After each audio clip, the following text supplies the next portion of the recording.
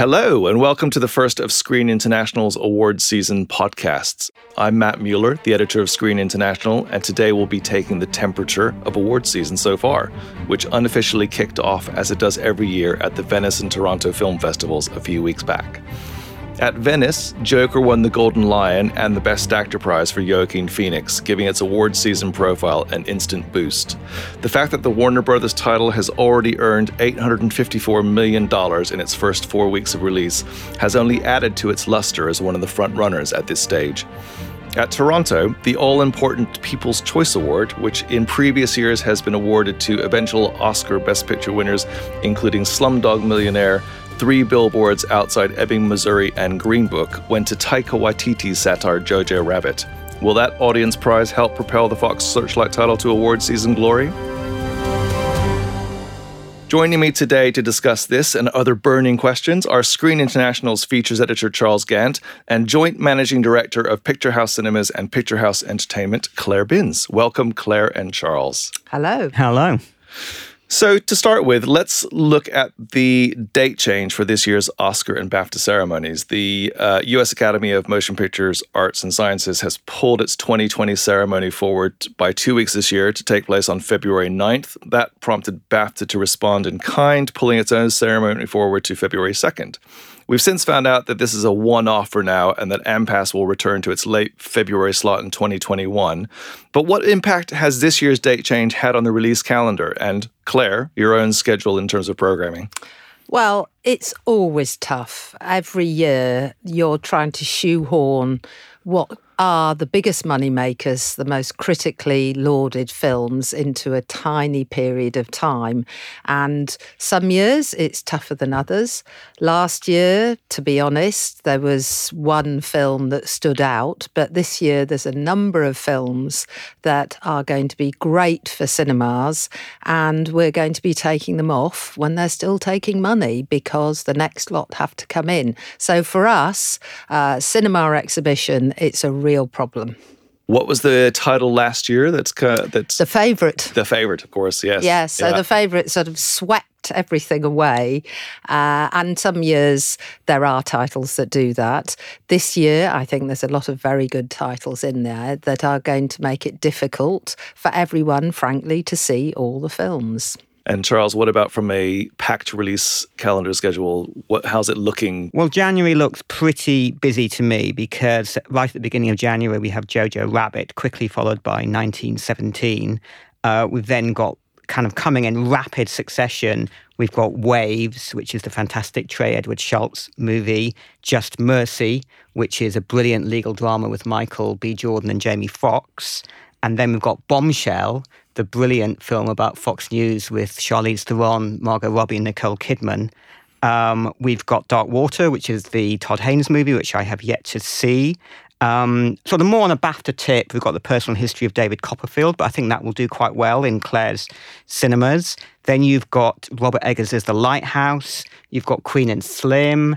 And you've got the Clint Eastwood film. Now, that is all in January. And you haven't mentioned the one that I think is going to be perhaps one of the winners is Little Women on December 26th. Yeah, which you already have playing and you won't want to be taking off. And we won't want to take off. And so you have mentioned all those titles, and those titles are absolutely films that could and deserve to be seen. But for cinemas, it is a real problem. And therefore, we can only open so many hours in the day.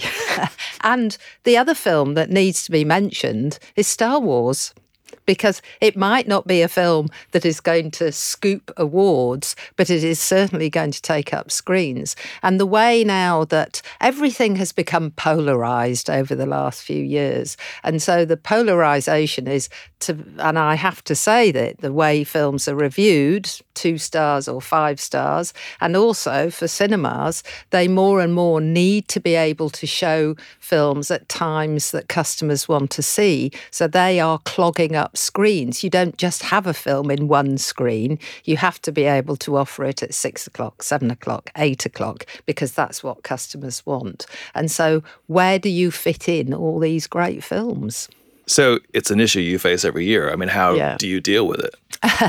You deal with it by taking off films that are still people want to see. That's how you have to.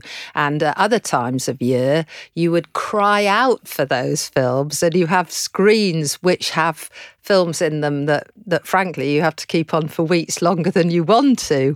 At this time of year, you are taking off films that nobody wants to take off, but you just have to do it. And I think the other thing that we should say, it certainly happened last year, and I'm sure we'll go on to talk about this, there are films that don't deserve to be in there that distributors, stars, producers, directors are insisting that need to go in that period, and they shouldn't be there. But maybe some of these could move if they don't get any Golden Globe nominations, and they can't. They don't move, Charles. They really don't. And that's the problem, that you have the expectations that people think my film needs to be in that corridor. And frankly, it doesn't.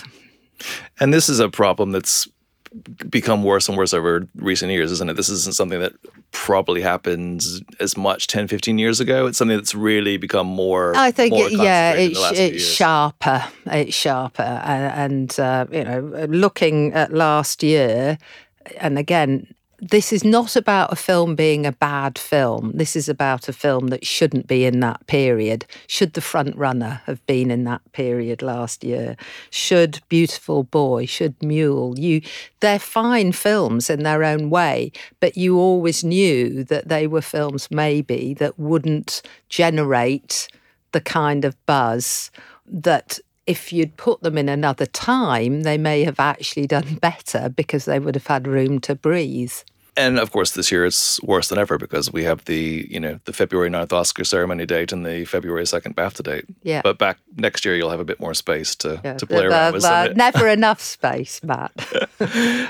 So we'll talk about some of the contenders in a bit more detail later on. But when it comes to dating an award season contender, I mean, we have talked a little bit about this. From your perspective as a distributor, what factors play into that? Because you, I think, have specifically not released your awards contenders in that busy corridor of December, January. Yeah.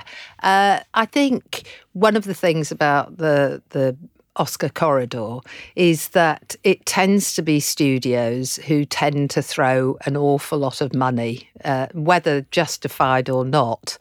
And we all know that films, if they have a lot of money thrown at them, can sometimes get more attention than not. And we're a small distributor.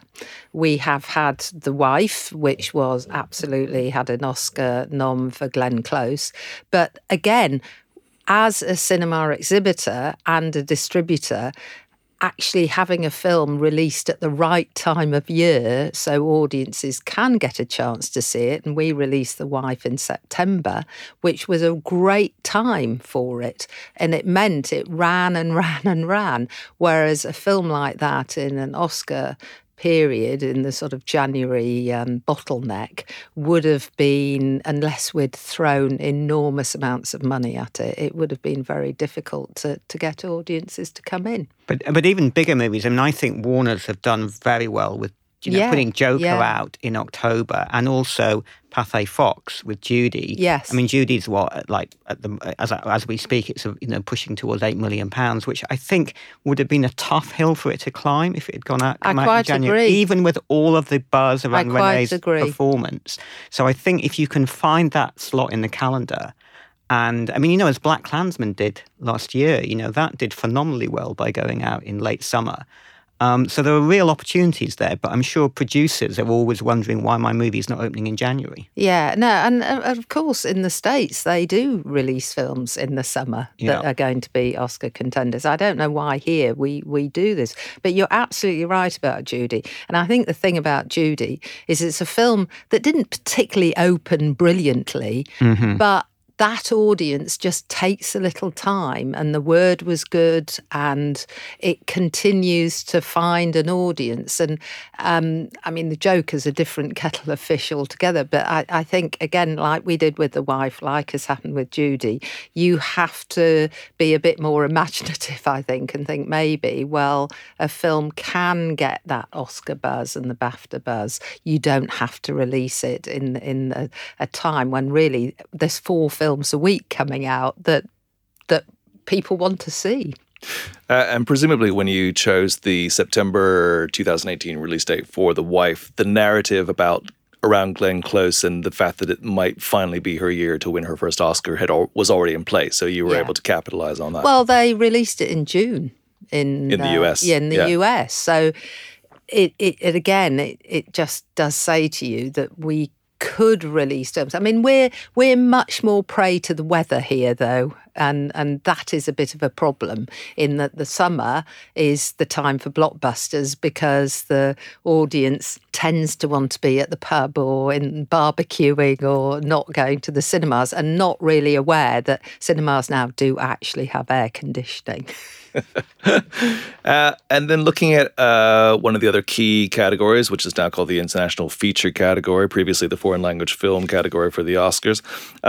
You, of course, have some contenders on your slate quite regularly now. Women at War, which you released in May 2019, was Iceland's entry last year, is that correct? Yeah, I think so, yes. And Monos is Colombia's submission this year, which you released last week in the UK.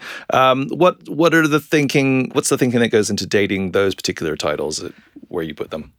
Certainly, you do not have uppermost in your mind, we've got to get an award, because foreign language is a tough genre, or it's tough to release foreign language films in the UK, and essentially you're just trying to do the best job you possibly can by that film and get audiences in. So I think we knew that Monos had a great following. We knew the critics were going to be very positive about the film, but it stands on its own merit, and so we see what generates from the release, not about the release. We have to do it as an awards contender. What we have to do is get people in to see this very fine film. That's what we have to do. The Oscars are quite specific in terms of their eligibility for any film, so you have to have some sort of release in the actual calendar year. BAFTA has a slightly different process, particularly for foreign language films. Charles, could you tell us a little bit about that and how that's changed? Yeah, I mean, traditionally you had to release your films before the BAFTA ceremony in order to qualify. I mean, there used to be some ambiguous flexibility. And very ambiguous. I think you took advantage of that with Capanoa last year, which released after the ceremony was still eligible. This year they formalised the flexibility, and they're offering you up to 4 weeks after the ceremony for a foreign language film, which I think is a brilliant innovation, because actually what always used to happen was that, I mean, particularly Curzon Artificial Eye often used to release very strong foreign language films in March and April after the Oscar dust had settled and where they could get the screens and get the audiences. But now, I mean, for example, they're releasing Parasite on Feb 7, which is after the BAFTA ceremony. And even though it will be eligible in other categories, potentially, director, best picture, editing, I mean, who knows?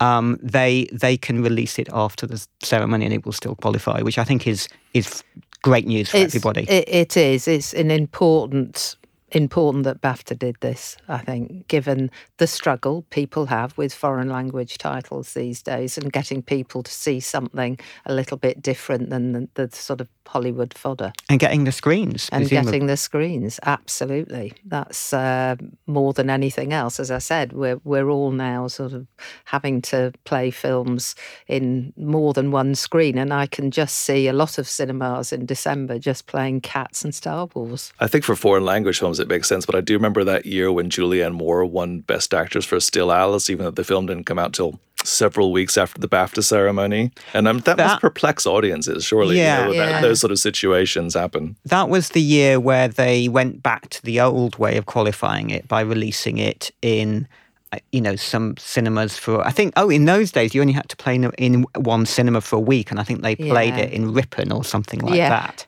And that led to a clamping down on what was seen as a bit of an abuse of the spirit of the system. There was, back in the day, quite a lot of Oscar films playing in Ambleside for a week, one show a day or something like that, wasn't it? It was quite funny, but they did get wise to that.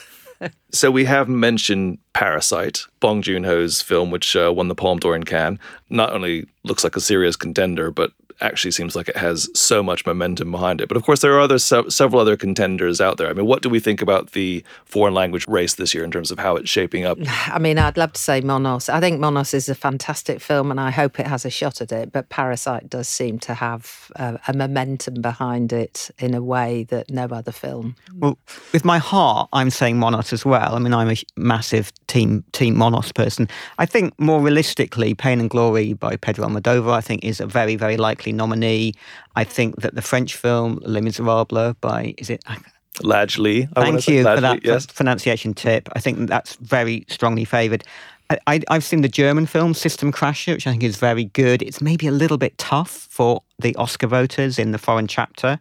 Then we've got the Marco Bellocchio film, The Traitor, from Italy. I think there's quite a lot of heat on that. Atlantics, Mati Diop, which was in Cannes, from Senegal. I think that's an interesting film. I don't know whether it will totally play to the Oscar voters. I think it's probably a bit too much for Oscar voters, that one. I think it's a remarkable film, but I think probably it's just a little bit beyond those old Oscar voters. And then the Swedish film, which is And Then We Danced, which is actually set in Georgia, and it's a very, very sweet gay love story, which I think it's kind of pressing a few political buttons, and it's not a kind of difficult, tough, queer movie. It's a very accessible, warm-hearted film, which I think would play well to the voters. And the US Foreign Language Committee, in terms of the Oscar submissions, does an interesting thing where they select their 10-strong long list before the sort of 5-strong shortlist is announced with the nominations. And of those 10 films, it used to be 9, but it's now 10 this year. 3 are selected by a committee, so they're able to pick interesting other titles to add to the list. Well, I think that automatically has raised Monos's chances, because even if the voters, in their infinite lack of wisdom, fail to kind of pick it, I'd have thought that the committee would definitely. One would hope so. It's such a remarkable film, and we're just finding people are sort of coming out of the cinema unable to speak because they haven't seen anything like it. It feels a bit of a long shot, but I really hope that people do get behind it, because I think as a director and as a piece of work, it's extraordinary. And we touched on this a little bit, but the ability of some foreign language films to transcend outside of that category. Well, I think one of the key issues here is that in the way the nominations work, directors nominate directors, cinematographers nominate cinematographers, editors nominate editors. So I think that really does give movies like Parasite a real advantage in those categories, because you're really having experts nominate. When it actually comes to picking the winners, I think it's a whole different question, because then the whole Academy piles in. Yeah. And also, do we think the growth of the Academy's own international membership is feeding into that a little bit?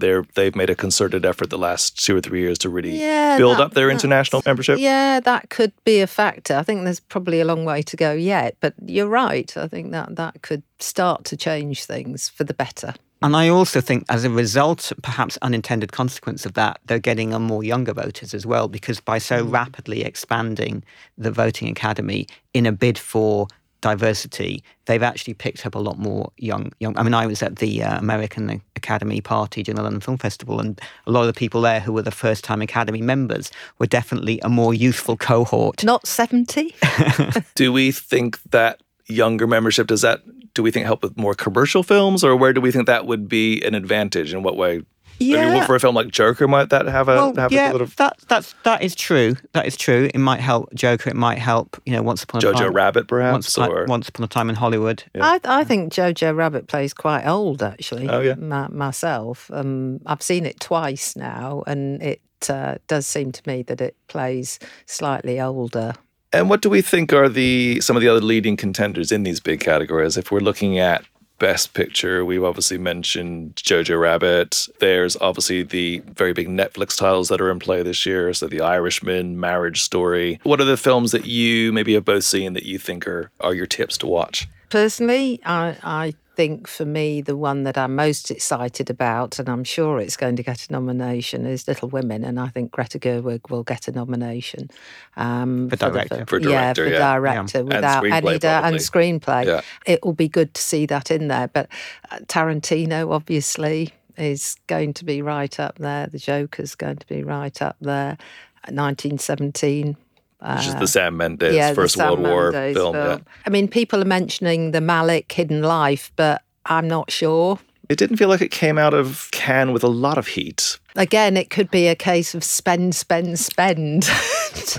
get it out there. I don't know. I mean, I'm of the two big Netflix movies. I'm definitely sort of more hopeful for Marriage Story because I just think it's a phenomenal film. But obviously, The Irishman, a lot of people love that movie. I agree with Claire on the Tarantino Once Upon a Time in Hollywood. I think is great, and it's good to see commercial movies like that and Joker sort of competing with the more art house films. We haven't mentioned another more commercial film, which is the James Mangold movie, which is Le Mans '66, Ford versus Ferrari, and I wonder whether. We've already ticked a couple of commercial boxes with Joker and the Tarantino, whether the people with a more mainstream taste, there won't be enough of them to go round. I mean, I loved Bombshell, which is Jay Roach's movie about Fox News, which I think is smart, but really entertaining. I agree on Little Women. I think it's a very good film. And there aren't that many films that are really, really driven by female performances in the mix. But it is a very sort of male skew this year, I think. And talking of male skew, I mean, the Safdie brothers' Uncut Gems is quite a male movie.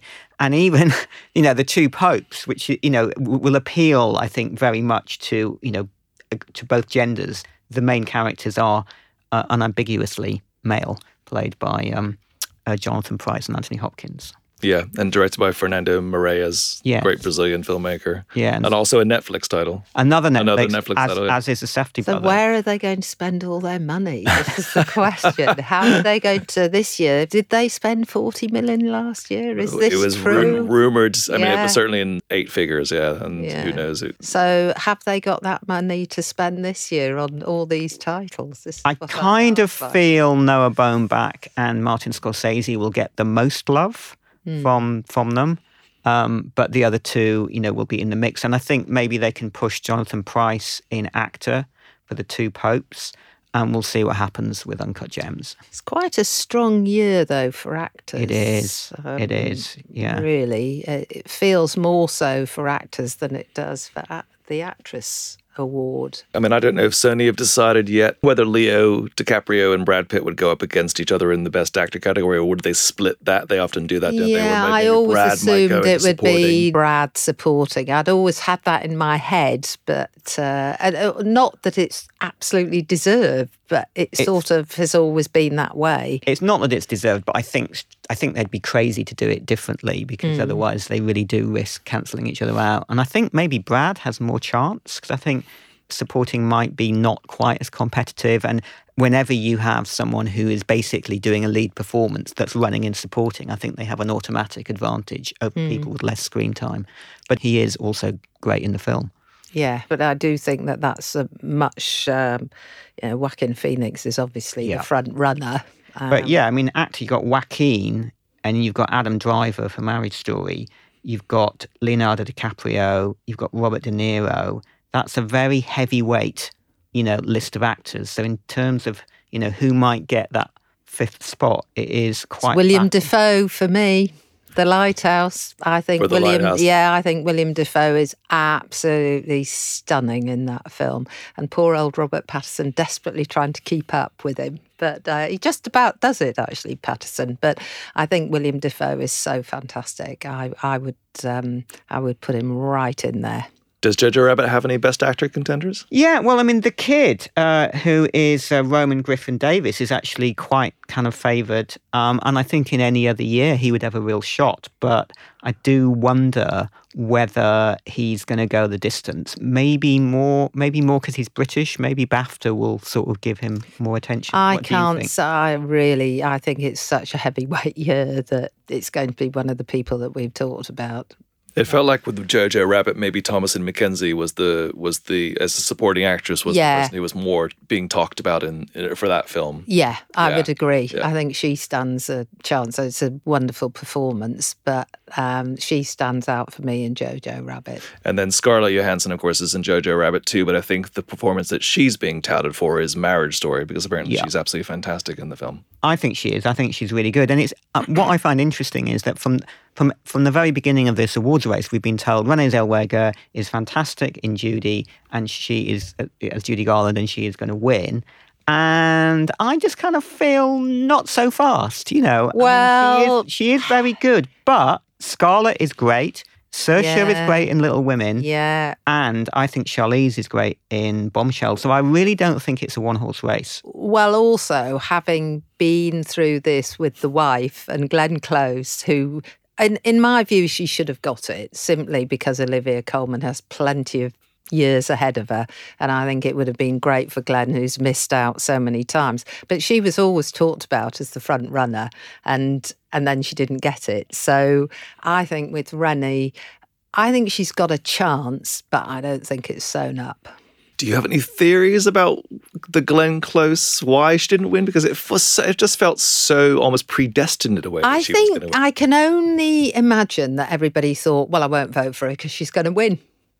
I can only think it would be that, because she worked very hard. She was very, for us, she worked very hard. She came over and she was a real professional, did everything we could ask of her, a proper movie star, but she did her stuff. And I think it was because everybody just thought, well, we won't vote, we'll vote for someone else because she has got it all tied up. But I also wonder whether it sometimes helps if you are in a film that is getting multiple nominations, and you look at your ballot and you go, well, I'm not going to vote the favourite Best Picture because I really like Roma or Green Book or whatever, and I'm going to vote, Alfonso Cuarón in director. Oh, I know, that's where I can give that film a big tick right there, is in Best Actress. And whereas in the case of The Wife, you didn't have the advantage of that.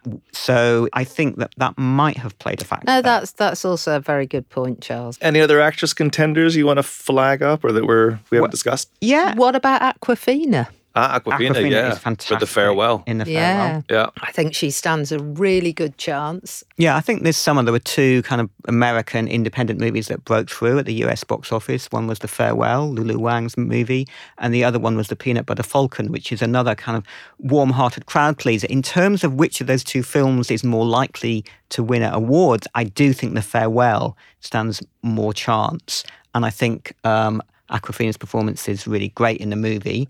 But another film that I really like, and I just saw it this week, is Queen and Slim, with Daniel Kaluuya and Jodie Turner-Smith. And, I think they're both great, but I think Jodie Turner-Smith has probably more chance of being nominated just because I can see, that little spot that might be open in the Best Actress race.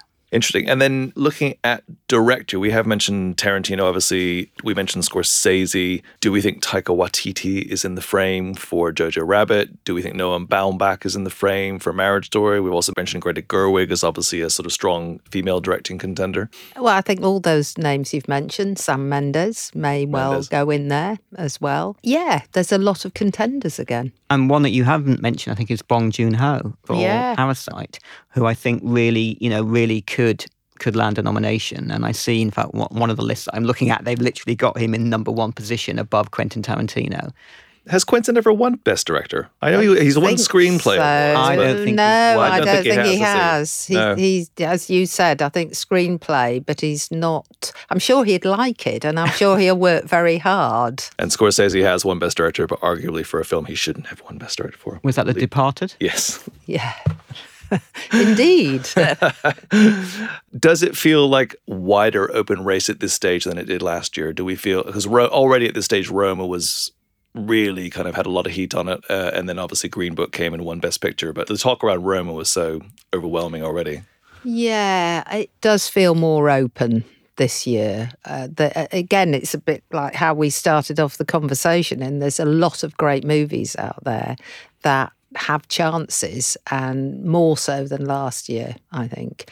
And also, of course, Netflix were spending a lot of money last year. They'd already sort of decided that's what they were going to do. And so that started very early doors, that campaign. I think the Toronto Film Festival Audience Prize has sort of thrown a little bit of a firecracker into the mix, because in the years when movies like Slumdog Millionaire and The King's Speech kind of won that prize, you kind of went, yeah, I can really see that's a Best Picture winner right there. But when Jojo Rabbit won, I was thinking, yeah, this is a comedy in which a boy is a fan of Adolf Hitler, and has an imaginary friend of Adolf Hitler. It doesn't seem like the obvious, it's just going to ride that train all the way through to a Best Picture win. That has definitely introduced a kind of almost slightly random element into the mix. Well, I think it's this thing, isn't it, that we are in the business of trying to predict things. And at the end of the day, the audience are the ones that decide. And in terms of box office. But I think then box office leads to attention, leads to other things. And so therefore, I agree with you about Jojo Rabbit, because frankly, a lot of the critics were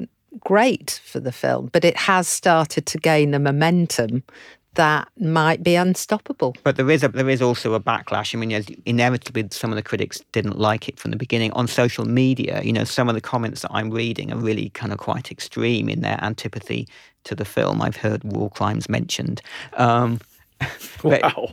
It's well, this is what, again, it's the polarisation, the world of polarisation that we live in now, where everything is either great or terrible, and there's not, let's have a discussion about the plus points, the minus points, what the film's trying to say, etc. It's all become very extreme. And Claire, is the feedback from your audiences at Picture House Cinemas that they're as excited about award season as we are, or is this more of an industry thing? I think it's more of an industry thing. But you know what? I'm going to give you a counter example, because Okay. I was actually in Hackney Picture House a couple of years ago in January watching T2 Trainspotting, and bizarrely, right next to me were about 5 people who were sitting around going through every single awards movie, like one by one, and discussing them and working out when they were going to see them. And I was thinking, oh my God, this is like an advertisement for the kind of cineast Picture House audience. Like, has someone paid them to sit next to me? Well, we just have a fantastic audiences that care about these things. But I think generally people just want to see a film because they think it's great and they've heard about it and they've read the reviews or they've seen the advertising. I mean, that brings us on to, does awards make a difference? And I would say that awards can make a difference. There is a bump. Mm-hmm. But generally, if you look at awards before the Oscars, the only one I think that carries any sort of weight these days is the Palme d'Or. I don't think Venice or Berlin carries much weight. And I do think the Oscars carry weight.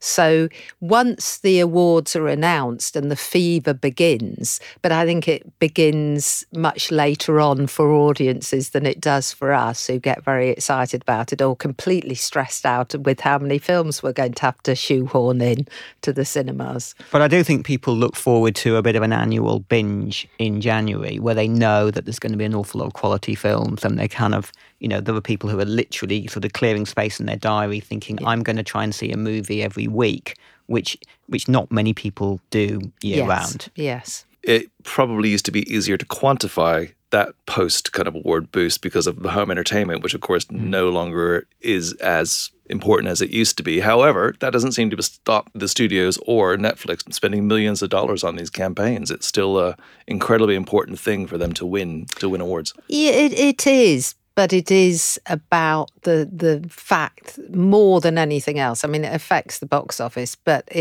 for Fox always wanted to have those award winners and to do good campaigns, because part of it is also about getting the directors to commit to making films with those studios, etc. So the awards have lots of sort of outcomes. It's not just about box office. I mean, just focusing on the box office for one moment, I think that from that sort of first week of January where you get the Golden Globe ceremony and you get the Bafta nominations all the way through to the Oscars ceremony, certainly in the UK, that is a fantastic period in which to earn money. And a win is... If you're a winner. But just by being nominated, in that if you've got multiple nominations and you've got a lot of buzz around your movie, you can bank a lot of money.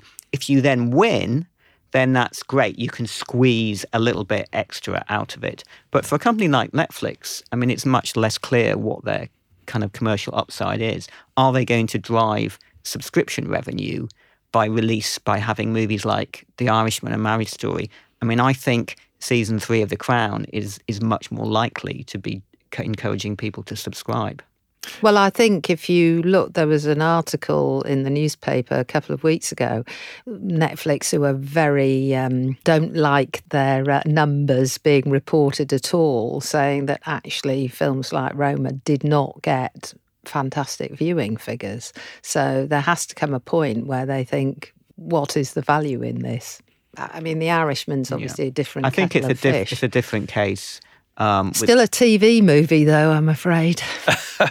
Well, they spent more money making The Irishman than they did for an entire season of The Crown, right? I mean, probably all series put together. Thank you, Claire and Charles, for your invigorating insights into the start of awards season. It's all to play for at this stage, and will be interesting to see how the race shifts in the coming weeks.